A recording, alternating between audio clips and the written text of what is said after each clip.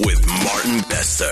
A man who knows all about France, all about coaching the Springboks, and a lot about World Cups. Nick Mallet, what a pleasure. Thanks so much for joining us bright and early. It's a massive match, Nick. It doesn't get bigger than this.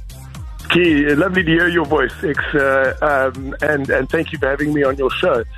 It doesn't. It's been an absolutely enthralling World Cup, and the quarterfinals were such big games. They sort of almost in terms of quality were more entertaining and interesting than the semi-finals. Yeah. But it seems as though the two teams, the best teams, one could put it in inverted commas, although this time round there were probably four teams: France, Ireland, South Africa and New Zealand, all who could conceivably have got into the final and won the World Cup. So it's been a brilliant competition. And for us to play New Zealand, we know them so well, they know us so well, they seem to have come right at exactly the right time. Yeah. And for us, we had a disappointing semi-final, even though we won it. We didn't play very well, and so it's going to be a huge boost. We'll go in as underdogs, but that's exactly where we like it. A lot of concern when you listen to people having watched those semi-finals, whether we've lost a little bit in the legs. Are our players going to be feeling all of that running, that hard semi and the quarter as well? Yes, I think that it was the quarter that really took a lot out of us, both mentally and physically. I don't think there was a single player that day who didn't have probably his best game of the year. I mean, our forwards were absolutely magnificent. The guys coming off the bench were fantastic. The backs tackled, just brilliantly and ran all day.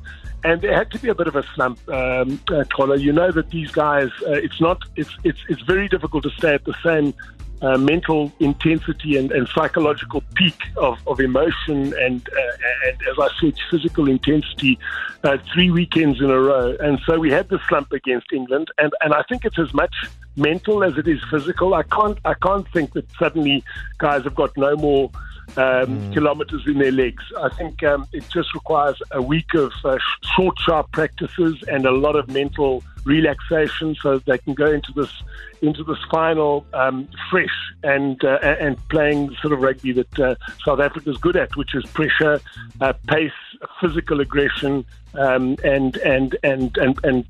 forcing opposition to play behind the advantage line, particularly the All Blacks. That's going to be absolutely critical.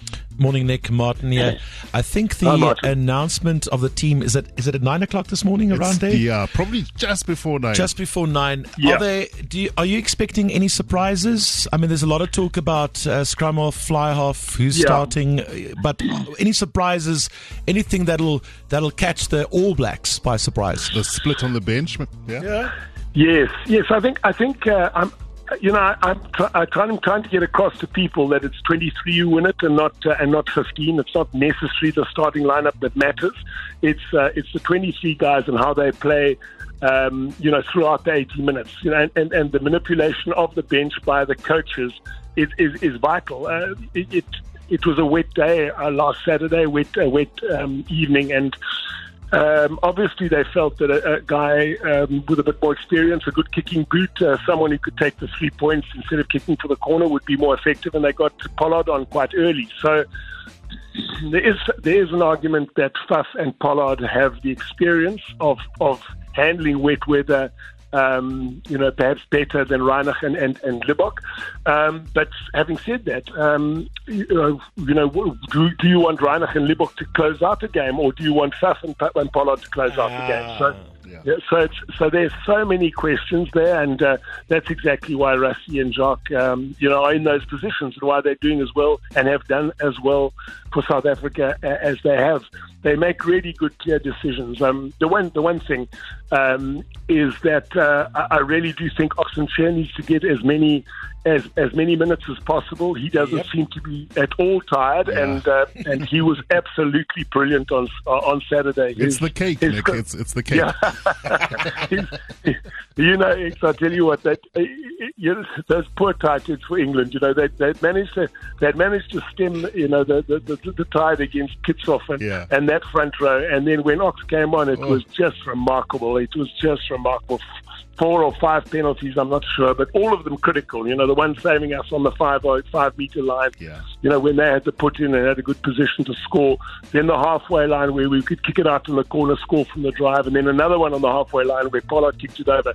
I mean, it was just magical. So he is the most destructive scrummager, in my view, in the world at the moment. We need to get him in and working against these New Zealand tightheads so that we can try and get penalties from the set pieces as well. Monsieur Mallet, we know where your heart lies. Dis-moi. We know where your heart lies, Monsieur. But the unfair question. Yeah. But you've got everything to bet. Everything you have. Everything.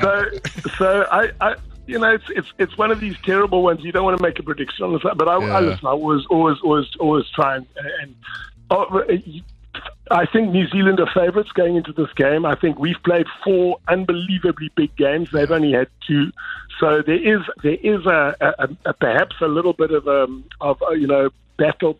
We battle weary, maybe one could call it. But it's a final of a World Cup, and I'm sure we've got the ability to get up again one more time. We know that this team plays for the country. They don't really play for themselves. They play to try and make us all happy and proud, and it's just magnificent the way they perform. So I would say that New Zealand possibly are sort of 4 to 5 point favourites, but we've won 2 games by 1 point, the French one and the one on the last weekend. And the one last weekend was the most remarkable sort of, getting out of jail, as John Smith said, I've seen for a long time. So listen, I would wish for us that we can win it, and 1 point would be perfect. Let's have 3 1-point wins in a row and walk off with it. Nicholas, safe travels to France. Enjoy the match. Thank you so much for your time, and in Ox we trust. Yeah, exactly. It's lovely to hear you. As I said, lovely to hear your voice, my friend. Cheers. Keep well. Cheers, Nick. Bye. Nick Mallet's out of Cape Town on his way to the final. Yes, he flies out tomorrow. So it's a quick turnaround, straight to the stadium. Breakfast with Martin Bester, driving you to work every weekday from 6 to 9 a.m.